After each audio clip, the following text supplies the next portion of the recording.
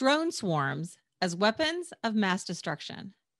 I'm Tanya Hall, and joining me is Zachary Kallenborn, research affiliate with the Unconventional Weapons and Technology Division of the National Consortium for the Study of Terrorism and Responses to Terrorism, and policy fellow at the Schar School of Policy and Government at George Mason University. Welcome, Zach. Thanks for having me on. Another credential, or should I call it an accomplishment, that I didn't mention in your introduction is that of official U.S. Army mad scientist. What did you do to earn that honorific? Easily my favorite title. And I should say officially proclaimed because I'm not affiliated with the U.S. military itself. But it's a great initiative run by the U.S. Army Training and Doctrine Command, the Army Mad Scientist Initiative, where they explore the future of warfare. And as one fun thing they like to do is folks that they do good work for them, either in speaking or writing, they give them this great little title of Mad Scientist. It's wonderful, and I like it. I do too. Let's talk about drone swarms. What kind of drones are we talking about, and how are they programmed and controlled? Yeah, so at the moment, what we're primarily looking at is like those little small drones, like almost the type of thing you would see like off Amazon or Best Buy that consumers get, in which they collaborate and talk to one another in some level of manner. It may be very simple, like they just watch each other and make sure they don't actually run into each other. But at the more complex ones, you have task allocation algorithms and actual programs that help them coordinate, communicate to undertake specific actions. But in the longer term, we're certainly looking at much more complex systems. Experiments are going on now with, for example, collaborative ground and aerial robots that work together to accomplish tasks like searching an area for a disaster area for a victim or something of that sort. In the way longer term, you're looking at way more complex than that. Naval Postgraduate School, for example, is examining the potential for drone swarms of up to 1 million drones operating on sea, in the air, undersea, all interacting together. So let's talk more about that. So who then has drone swarms now, and who's working on them? So that's one of the things that's hard to judge. Just based on open source reports, all sorts of states are developing them. So the most significant tested capability that I'm familiar with is the PIRDX swarm, which is designed by students at MIT and is being used by the US Strategic Capabilities Office, in which they had 103 drones launched out of an F-18 fighter jet, I should say 3 F-18 fighter jets, that all interacted together, worked together to undertake various tasks. That's the most significant, but a variety of countries are working at it. India has programs, China, I believe South Africa, Spain, the United Kingdom, Russia, and a number of countries as well. And and many of these have just been announced within the past year or so, because this technology, when it comes down to it, is not all that complicated. Why all the discussion about whether a drone swarm should be classified as a potential weapon of mass destruction?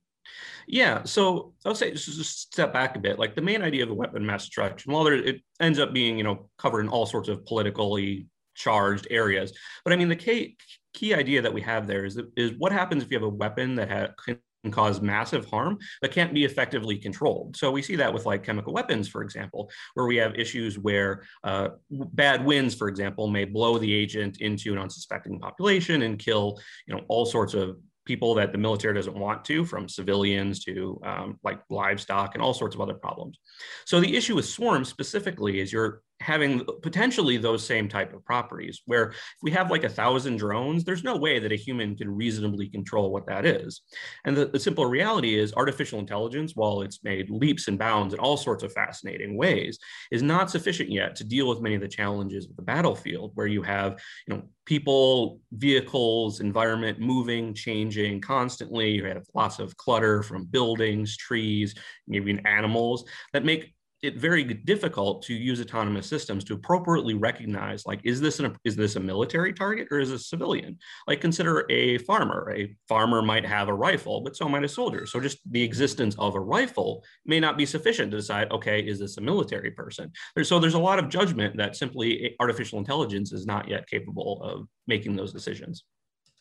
So give some examples. What are some ways that drone swarms could be deployed as weapons? Yeah, so there's a variety. So both the interesting and in some ways unfortunate aspect is drone swarms has applications potentially across the full nature of warfare. So, for example, drone swarms might work very well as coordinated sort of search and destroy type weapons where the drones fall over or fly or travel or I guess not really swim, but travel over a wide area, potentially searching for targets that they recognize as potentially attackable, and then blow them up, shoot them, however it may be.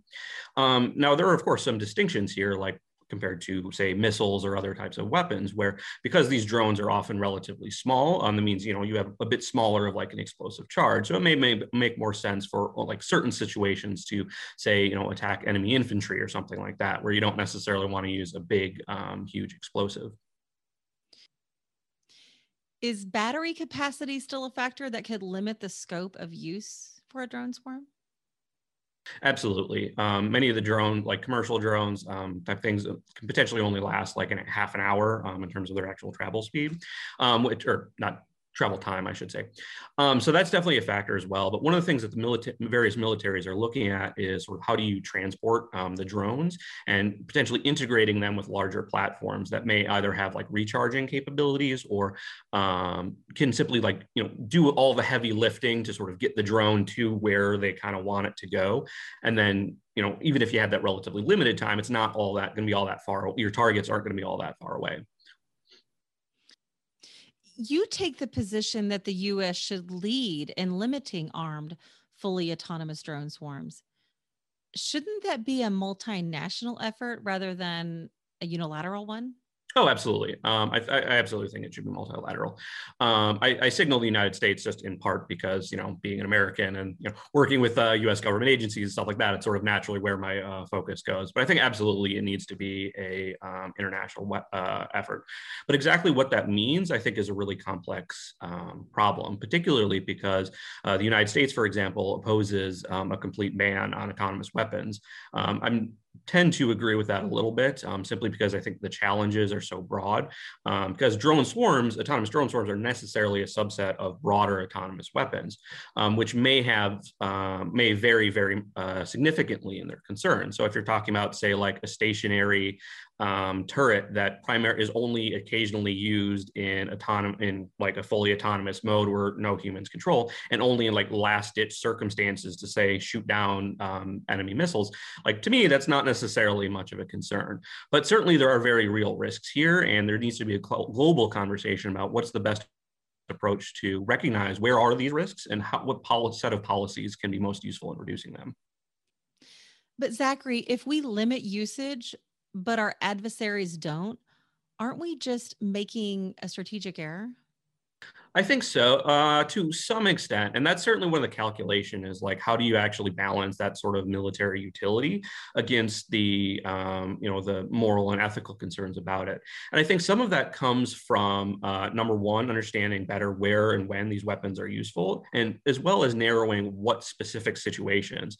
So a lot of discussion is focused on like, okay, what if instead we say, okay, we don't want these weapons to attack personnel, whether they attack vehicles. I don't necessarily know that completely absolves some of these ethical concerns, but that's at least, a way that you can sort of balance some of these risks. But more broadly, certainly we balance ethics and military value all the time within our weapon systems. The international humanitarian law, has been around for decades that have recognized that, there are certain things that militaries need to do to comply with ethical standards, from, adequately discriminating between soldiers and not soldiers, making sure that the military effects are proportional to what you're trying to achieve. You don't want to just nuke a city over like a minor skirmish or something like that.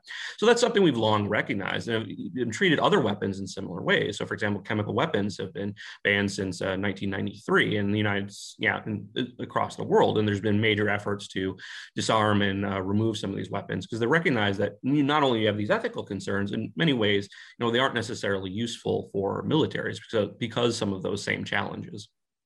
Zachary Kallenborn, research affiliate with the Unconventional Weapons and Technology Division of the National Consortium for the Study of Terrorism and Response to Terrorism, and policy fellow at the Schar School of Policy and Government at George Mason University. Oh, and mad scientist. Thank you so much for joining us, Zachary. If somebody wants to connect with you, what's the best way they can do that? Yeah, LinkedIn, Twitter. But if you just want to read my stuff, the best option is my website, just Z, my first initial, and then last name, callenborn.com. I have lists and links to all the various things that I've written, and you can learn all about drone swarms. Thank you so much for your time. Thanks for having me. And find and subscribe to more of my interviews right here on YouTube, iTunes, Spotify, Stitcher, or at tanyahall.net. Thanks for watching.